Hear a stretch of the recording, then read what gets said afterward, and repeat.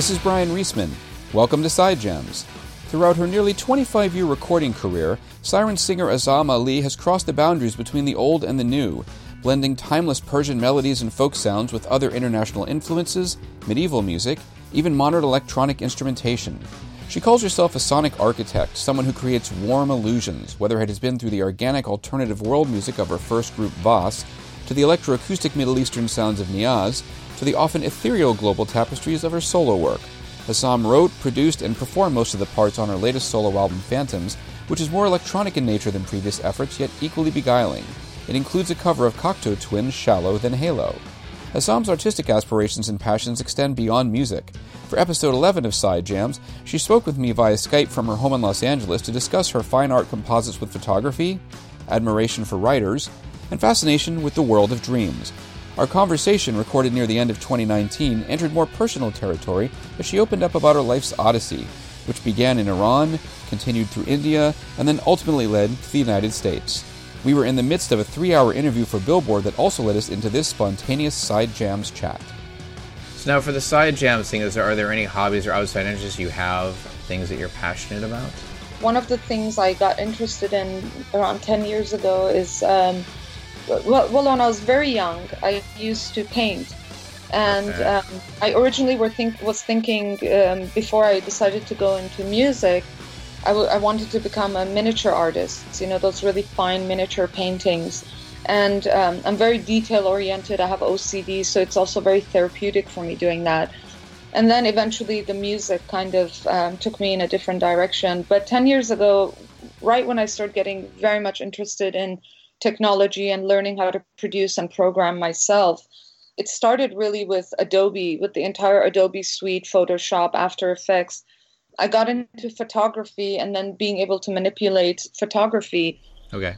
And I started taking my photographs and creating fine art composites where I create these sort of surreal worlds, non-existent worlds where you compile things. And so I'm creating the fine art work now. And for a long time, that was just something I never thought I'm ever going to share with anyone. It was my escape place. It was the place I escaped to from music, because there's so much pressure on you when you are kind of in a band and, you have a team of people around you. They're all depending on you to deliver, and it becomes really tough sometimes. So I needed to have one other artistic outlet where nobody expected anything of me, and it was just a place for expression. And then I started creating these fine art composites, and then I started sharing them with friends, and they were all like, you got to show this, you got to put this out there. So I've just actually, through my website, I've just made the first 8 pieces sort of available.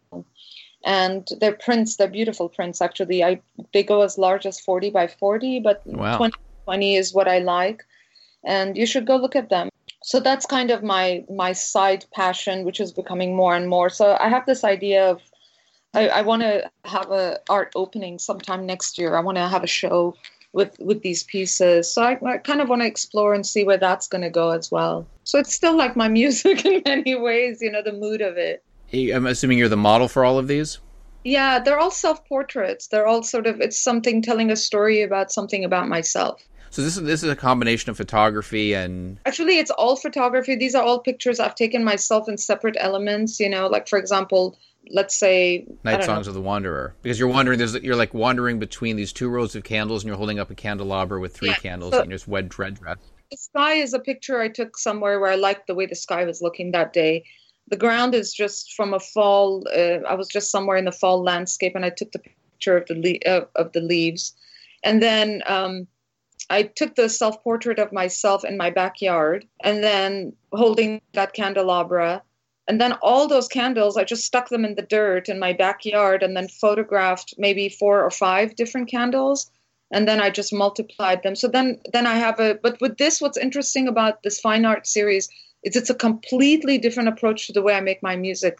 I can't wing it on these. I have to have a very clear idea. I have to see this image in my head before I go to photograph myself, because I can't just wing it and say, like the way I do with music, sort of organically, where, like, I like this sound, let's see where that goes. Right. I have to imagine that I want to create this figure walking through rows of candles holding that, and it's a very dark environment. And then it's it's a lot more conceptual. I mean, half of them have a dark environment, or majority of them have a dark environment. There's some lighter environments here. Also, I deal with the raven because growing up, I was afraid of ravens. So they kind of held a very dark place in my psyche. So I really want to make that a major aspect of the artwork I create. It's kind of reconciling sort of that childhood fear I had of them. And now I've learned to love them. I find them extremely beautiful. Well, like you have this image of you, your back's to the camera, you're facing a giant moon in the sky with your hand held up, almost like you're giving the moon, yeah. Like showing allegiance to the moon. It's interesting. You have even the lyrics in the new album. There's a lot of nighttime imagery. It's moody. It's melancholy. And you and I mean, these are very dreamlike images. And you and I have talked about the fact that we have very vivid dreams that we remember when we wake up. Yes, like the first track I recorded, the first visual piece I created was the one called Trust. Yes. If you look at me floating over the ocean, I mean, and this is a sequence I've seen in a dream. There are times where I wake up. And I'm actually really upset that I woke up because it was so vivid.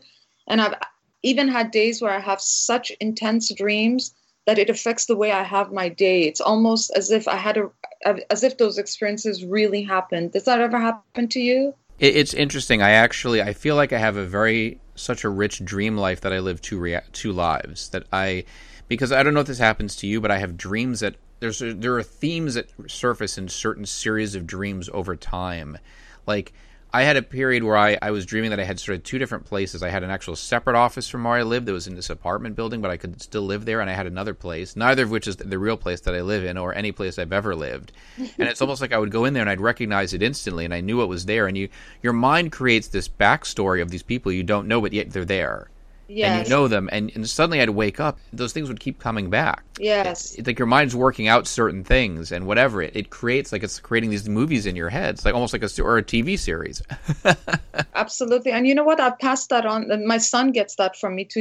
He'll recount his dreams to me sometimes down to certain details. I mean, I remember details, So it's beautiful. Actually, it's a wonderful, I think it's such a wonderful gift that we are able to have that experience. I look forward to going to sleep at night. A lot of people don't. Oh, I do. I love dreaming. Yeah, let's see where I'm going to go tonight. A lot of times I dream, in my flying dreams especially, Yep. I go to places that I can only describe. I probably visited another planet, There'll be trees there with flowers that are glowing, Or I'm flying over an ocean. And I've had dreams where there was one particular dream I had where it was really like visiting another planet because we couldn't expose ourselves to the outside air. So we were all living inside this sort of structure in this planet, And then I'll remember details of that. It's amazing. Well, now you have this image, Trust. It's like there's a giant raven over you, and you're bound, and it's holding you up over the water. The ocean, and then there's a hole, which is about to just, if I fall I'm hanging by that string, and if I fall, that's it, I'm gone. And a lot of this, I called it trust because that's what trust is often, is something that you fear, hence the raven again, something I feared as a child. Often trust is not about the absence of fear, but taking an action despite the presence of fear, which is also the same thing as courage. I see those as being so intertwined. So it's trusting this figure that for me was something I was so afraid of as a child, but it's now holding me from falling into that abyss. Well, now speaking of raven, you have a piece called The Key, and you're stuck here. It's like you're in a bird cage, like sort of Arabic-themed bird cage here. Almost looks like you have like the tops of a mosque in each of these three, and in different parts of it. And there's a raven above you holding a key to let you out, like you're trapped by the raven. Yes. What the key is, actually, the way I see it is the opposite, is that I'm trapped in there and the raven has come to bring me the key. So does that mean that you are then, that's when you're getting free of your fear? Absolutely. It's so much of it is getting free of phantoms. My album is about freeing myself. We didn't talk about the concept of it, but a lot of this, the concept, which came much later on as I started expressing so much of this past Azam, and I had to, going back to 80s and 90s, it was a very tough time for me. Also, you have to remember I moved here from India. I'd come from 11 years of boarding school, and I had no friends, no family, and it was an incredibly lonely and difficult time for me. Yeah. So So music kind of got me through. I almost immediately got into music, and my gateway band was Depeche Mode. That's, I think, originally where I fell in love with technology. And what was great about that whole dark wave movement is their choice of melodies and the way they, I related to that coming from the East, because our music is about melodies. It wasn't, you know what I mean? So yeah. I got into that, and all that music, it got me through such a dark period, but it was still a very, very dark period. So by the time I finished the album, I realized I started thinking about how we all, if you're lucky to grow old, how we almost have so many lifetimes within one lifetime. You think about maybe the person you were 10, 15 years ago, and what you were living and who you were living with and your other relationships. And it's almost like someone else, there's a kind of disassociation with who you used to be. And I started thinking about that in terms of phantoms, that, we develop these multiple personas. And even today in our lives, who you are with your girlfriend, who you are with your colleagues, who you are with, your friends, and so on and so forth, they're so different. And we've moved so fluidly through these without even thinking about it, that you are being somebody else. And I wanted to reconcile all of these aspects of who I am and kind of make peace with the Azam in the 80s and 90s, who suffered so much and struggled so much and was so depressed. And music saved her. And it became about that for me. And that's why I called it Phantoms. It's about reconciling all our personas and those ghosts that live within us and will continue to live with us as we develop more personas, if we're lucky enough to keep getting older and living. The artwork kind of is it's a completely different persona of who I am. Yeah. Well, I look at the print here for Childhood Dreams, which is more light. I mean, it's you standing on a chair holding up a giant dandelion. Yes. And there's, a lush green hillside in the background. So that's got a more positive. Actually, I created this one for my son because my son was obsessed with dandelions when he was little. He's almost 12 and he has this huge light hanging in his room, and it's a giant dandelion. He was always obsessed with them. And one of my favorite memories with him is something we did regularly. We'd go into dandelion fields, and just for hours he could pick dandelions and blow on them. So this was a piece I kind of dedicated for him. It's really a sort of tribute to all of us being able to keep the child within us alive, no matter what we're going through in life, that we keep that innocence and that curiosity alive.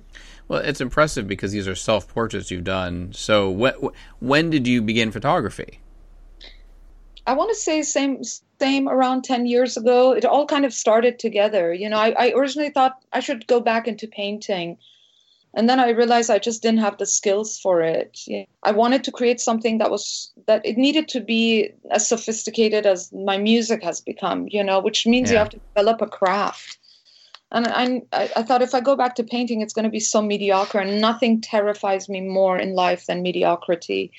I have very little patience for that. I have no respect for mediocrity, and I'm such a perfectionist. So I knew that if I go back to painting, it's going to be very mediocre. And yes, maybe I'll express some things, but I would not be happy with the results. And as a result, it would make me actually more frustrated as an artist. So I wanted to explore mediums that I knew almost, within a few years, I would be able to create something that would be sophisticated. I mean, I like to think these are, of course, I create them and I've put them out there because I think they're really good. But it wasn't until those few people in my life where I really trust looked at them and said, you need to show these, you need to share these with people.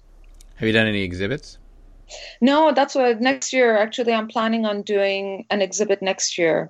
And one of the things I've done, actually, I have a couple videos on YouTube where I've taken, now my next level is animating them. So I don't animate all of them. It's all about, for me, how I can blend in mediums. So one of the things I'm doing now is I'm animating the artwork in After Effects. Right. And then I'm composing original pieces of music, just 2 minutes. Okay. This is kind of what I'm really interested in doing now, is just creating the artwork, animating it, and then writing music for it. Okay. So that's the first one. You can listen to it later. And then the other piece I really love that I did, and this I just did for fun, and I gave it to fans as a free. It's the only other cover I have done so far. And I'm curious to know if you would recognize it. Did you click on it? It's called Come Wander With Me. Yeah. So this is actually a cover of a very famous, I don't know if you were ever into the Twilight Zone. Uh-huh. I used to love the Twilight Zone. And this is a song it's a 1961 version of a song from the Twilight Zone that I just was obsessed with this song. And I was like, I got to just record this song in my way, in my world. So I did a cover of this Twilight Zone song. You have to listen to it later. And that's another one of my artwork that I animated. So what I'm seeing with both of these videos, like Come Wander With Me and over here with Lady of the Lake, is like there's the sky or the water is moving in the background. The image is still, but like you're slowly bringing in moving elements to the visuals. Yes. And so it sounds like, you're gradually expanding and doing other things. It's interesting because, your new album, you pretty much did it yourself, most of it, in the studio. And it's the first time you'd done that. It's unusual, isn't it, sort of doing that more in a solitary environment rather than a collaborative effort? It's very different. And I think, also, I mean, I'm not a feminist I'm not like a Me Too feminist in that sense. Whatever that means. It's actually it's a terrible thing to say, but I think it gives a certain idea of kind of, but I am a feminist in my own right. To put in simply, it just means that I believe women and men should have equal rights to everything. So I'm that kind of a feminist, But I still like when gentlemen open the door for me. It doesn't mean I can't open the door. It just means it's nice. It's nice when someone opens the door for you. But a lot of this album also, I think for so many years I'm collaborating. I've also always grown up. Men have always been my best friends. I have a tough time finding close female friends. But everyone I've ever collaborated with so far has been men. And a lot of times you end up sitting in the sidelines and I don't think it's anything deliberate in that sense. It's just the way it has been structured in this field, in the music business. Right. And especially in the electronic music scene, there are some remarkable female artists, but still not as many as I would like to see.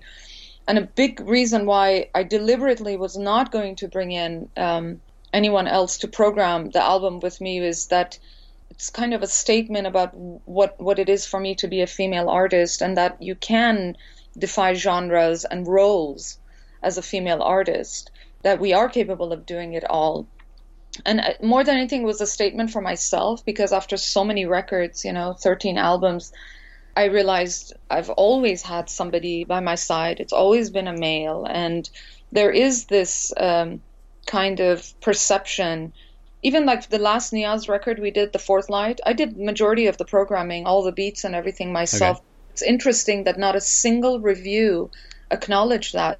People just associate me with singing. So they always assume that somebody else had produced music for me and I came and I sang on it.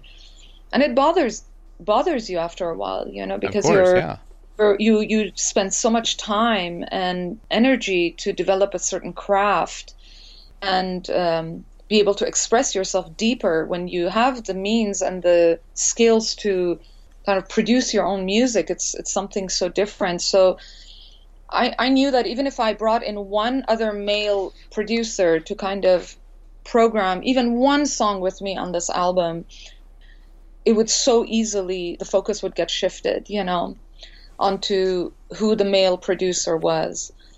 In that sense, also, I wanted to make a huge statement with this album about roles and genres. It's really about that. It's about transcending roles and genres as a female artist. But do you think that by also having this visual art, that'll help further make the statement that you are very much an autonomous artist? I'm just going to keep doing what I love and what I'm passionate about in terms of, I wear my heart on my sleeve. I'm just a very honest, I don't know how else to be. And honest in the sense, I'm not saying it in terms of kind of trying to, make myself more grand. I'm still very fragile as a human being. I've had a very difficult childhood. And I endured a lot, and it's not a joke to change countries as many times as I have, to destroy a life and rebuild again from scratch. And for me, art is the place where I will, till my last days on earth, this is where I'm going to be, to endure because this is when you get into the deep stuff. I mean, it's really, for me, art is always about it's a platform for me to heal myself. I'm not a religious person, but I am a spiritual person. And for me, this is where I come. For me, there's nothing greater than art in terms of where I come to for healing, and what people probably get when they go to church or to mosque or to temple. This is where I come, where I find my healing and transformation, and then hopefully I create something that is meaningful that I can then offer to others, and they can find those things in what I have created. So whether it's visual art or music or whatever else it is that I decide to do, it's always going to come from that intent of first needing for myself to heal myself. So your family went from Iran to India to the States? Yes. Well, actually, my family didn't go. My parents, I actually came from you're probably the first person I will ever discuss this in an interview with, but I like you a lot. And as I'm getting older, I'm feeling a little bit more okay about sharing intimate details about my life. But actually, I came from a mixed religious family. My mother's side are Baha'is and my father's side are Muslims. Okay. And it was a marriage of love. And I had a brother born before me, and he died at the age of 1 while my mom was pregnant with me. And over the death of my brother, there was just so much pressure, between just multi-religious family. And they ended up getting a divorce. It ruined their marriage. And my mom was pregnant with me at the time. So I was born already into a very tumultuous situation.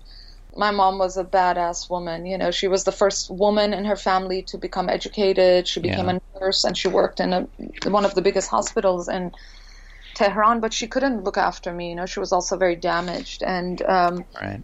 And at that time, when women got divorced, especially since she was not a Muslim, the chances that she would get the rights to me were next to nothing. So her best choice at that time was sending me off to boarding school in India, and she sent me to this English boarding school where I lived for 11 years. So I actually grew up by myself.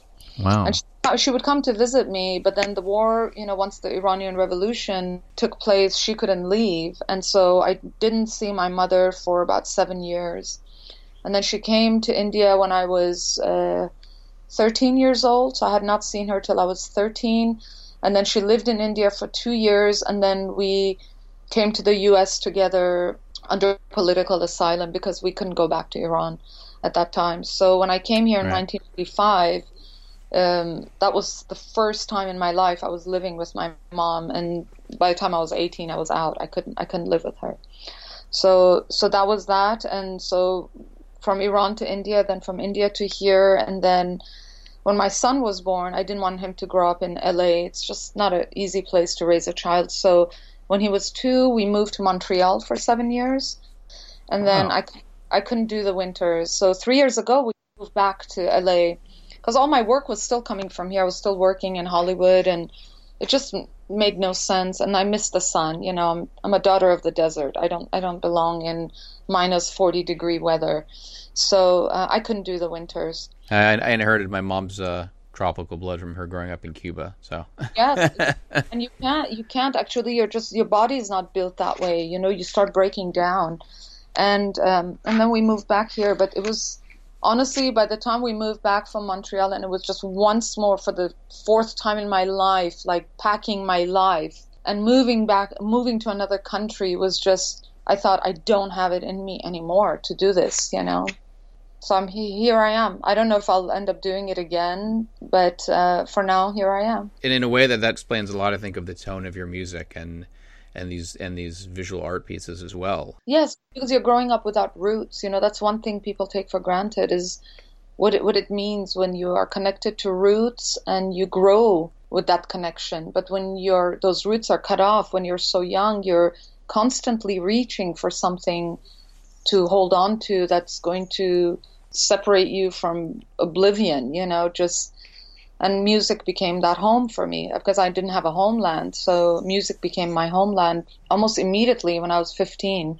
When I first started listening to music in a different way, I realized this is home.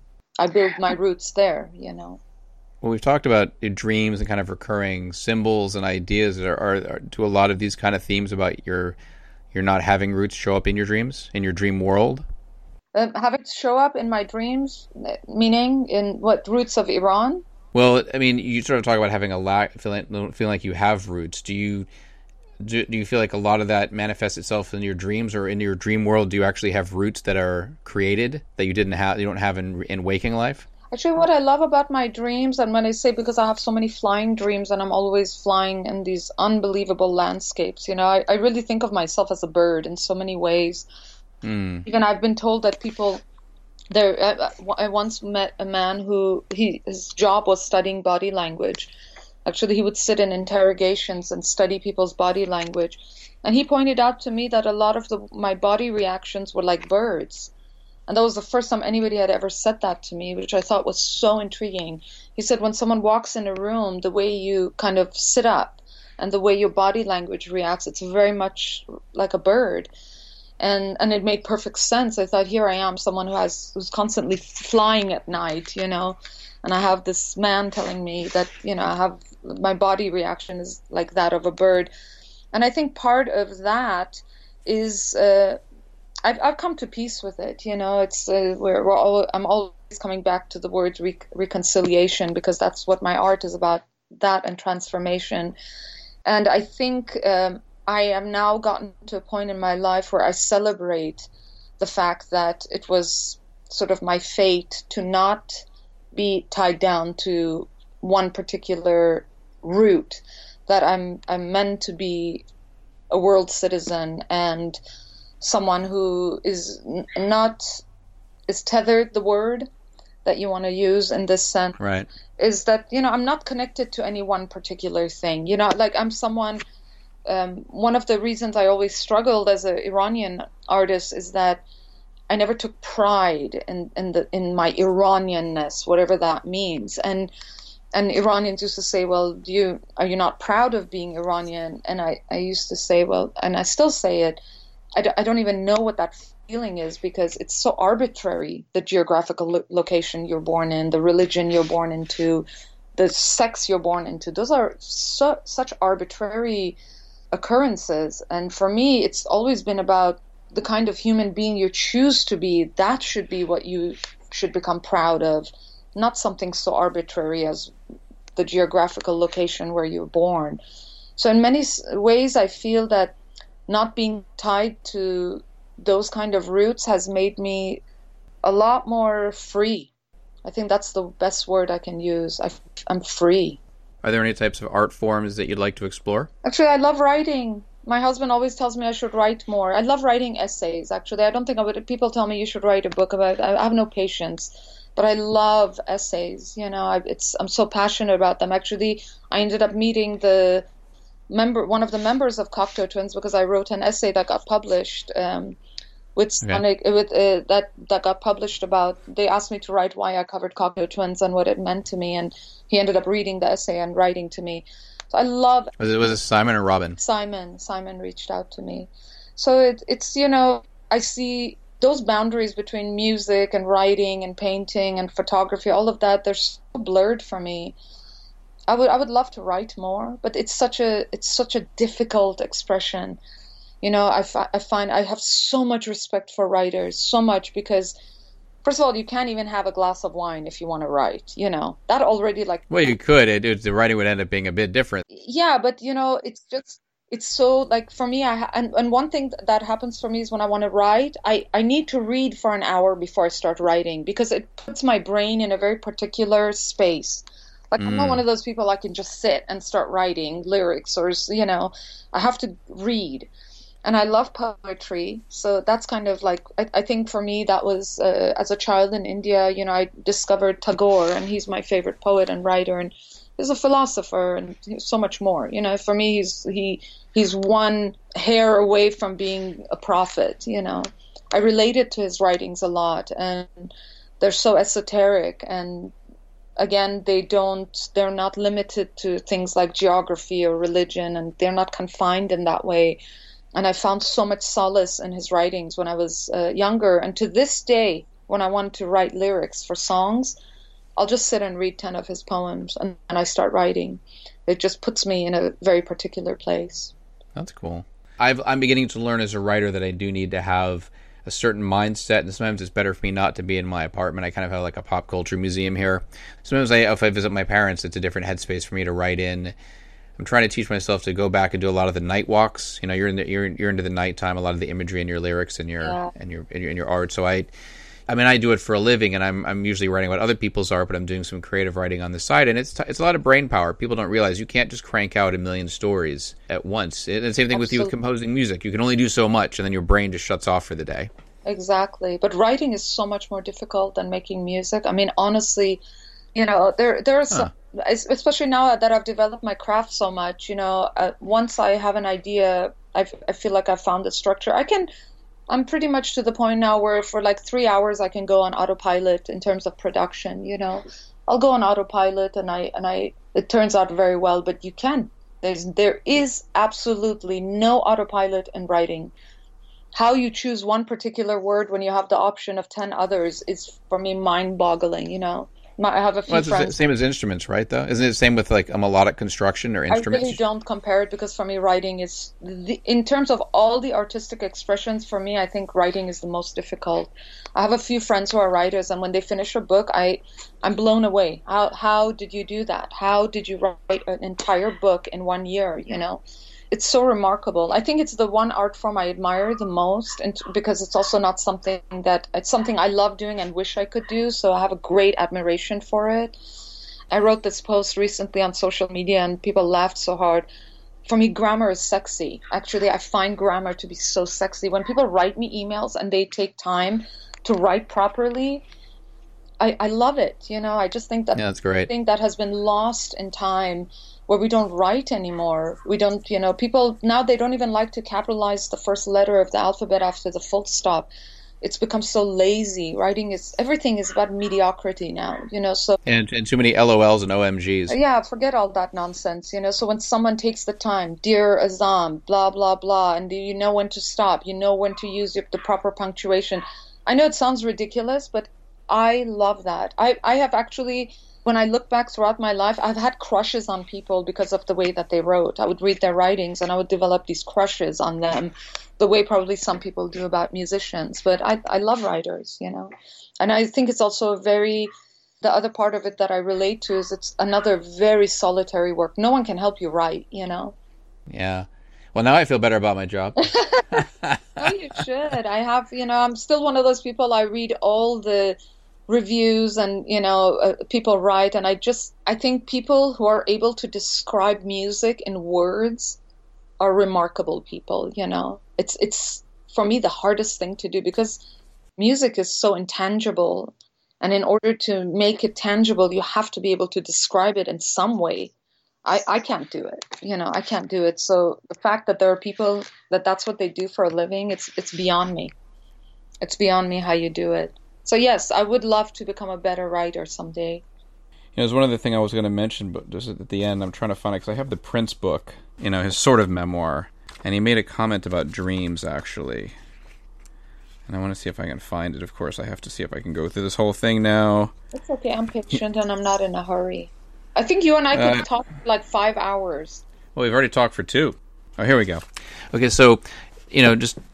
I wanted to bring up something about dreams because I was reading the Prince, the sort of memoir called The Beautiful Ones, which has some of his notes, and then has a great introduction by the writer that was going to be collaborating with him, this guy Dan Piepenbring. I hope I'm pronouncing that last name correctly. There's a passage here on page 42, and it's, you know, Prince obviously died 3 months after they started working on this project, and Vanity had died, I think, during the time they were starting to collaborate. So Prince was contemplating that because she was the same age as him, and they'd been involved when they were younger. So here's a quote from the book. One of the people closest to him told detectives that after his last show in Atlanta, he'd said that he'd, quote, enjoyed sleeping more these days, unquote, and that maybe it meant he'd done all he was supposed to do on Earth. Waking life was, quote-unquote, incredibly boring. At the first Piano on a Microphone show he did on that tour in 2016, he actually said, I like dreaming now more than I used to. Some of my friends have passed away, and I see them in my dreams. It's like they are here, and the dreams are just like waking sometimes. Wow. And I wonder about that sometimes. For a while, you know, my Syrian grandfather after he passed away, he'd show up in my dreams. And I'm not a religious person, and I'm pretty agnostic, bordering on atheist. I don't really know, and yet, there was a point to which he would appear in my dreams, and it was interesting. It's like I was willing him to come back. It's hard to say. I mean, there's people that think when you dream, you go off into some alternate dimension, or that's something that's connected to real life. And I have friends who don't remember their dreams at all. They wake up and it's gone, and they don't even know what was going on. Whereas, like, you and I wake up and I can write it down. I have dreams from childhood I still remember. Yes. Do you know my son remembers even being in my womb? He actually will describe, I remember being in there.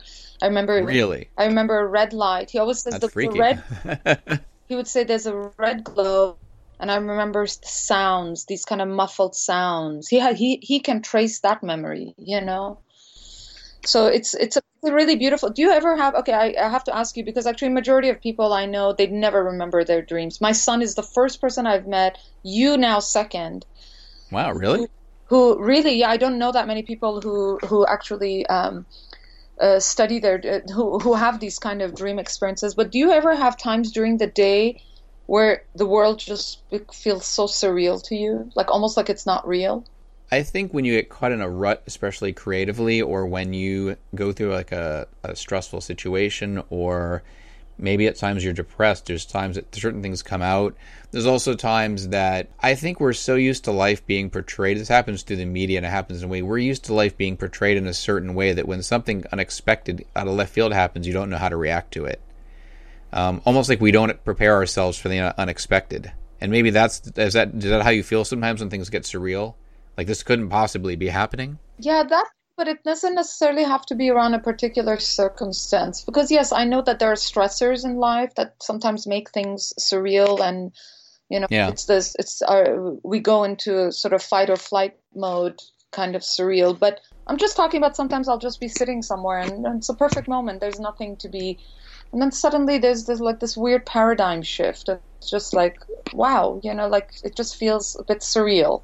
I really cannot articulate it, but sometimes I wonder if that happens to me because of the way that I dream, that it overlaps what feels real and what doesn't feel real sometimes. It's possible, I mean, we have overactive or people would say we have overactive imaginations. It's one of the reasons I've never done drugs. I mean, my mind is already twisted enough in so many different ways that I don't know that I would want it to get any weirder. Yeah. My dream life already gives me a lot of trippy stuff. Yeah. Yeah, it's wonderful. But I'm going back to what you said about, one of the most beautiful things about life, I mean, I have all kinds of friends in terms of where they are in their spiritual life or religious life. I have friends who are hardcore atheists. I have friends who are very religious. They go to church every Sunday, or they go to mosque, or they go to temple and all of that. But for me, actually, the reason that never had worked for me is I think one of the greatest things about life is mystery. I love knowing that I will never know the answers, and I will never have certainty about things. I have no certainty that I'll die and then it's a light switch that will just turn off and that's the end of it. And I have no certainty that something will continue. But right. I love that mystery of it. And it's enough for me. The mystery is actually enough for me. And I realize most people are uncomfortable with the mystery. They need to have some kind of concrete ideology to cling on to that sort of makes the day-to-day meaningful for them. Exactly. I think about that in terms I'm a big horror movie fan. There's a lot of supernatural films where people don't. A lot of times, everything is laid out, especially with bigger horror movies. They want to lay everything out so there's a resolution and you feel comforted that you figured it out. When in fact, a lot of times in life, relationships end, you don't get all the answers. Sometimes you will never know the answers to things that are burning questions in your mind, and you have to accept it. And sometimes you can understand something without having it be explained to you. You can just feel it and understand it. That's something that in Western culture we don't seem to be as good at.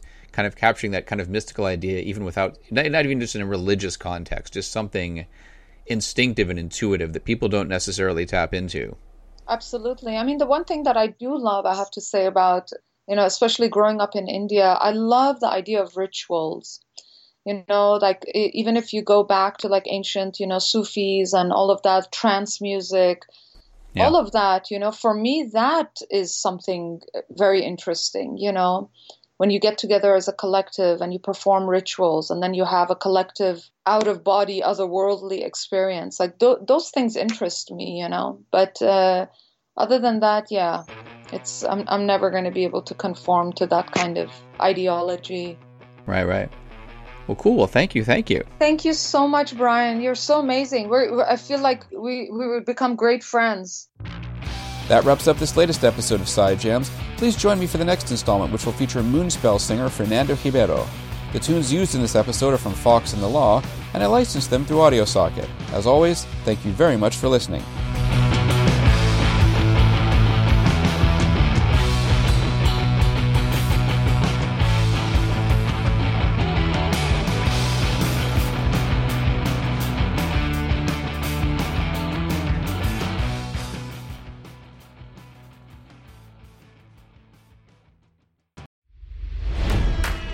It's NFL draft season, and that means it's time to start thinking about fantasy football.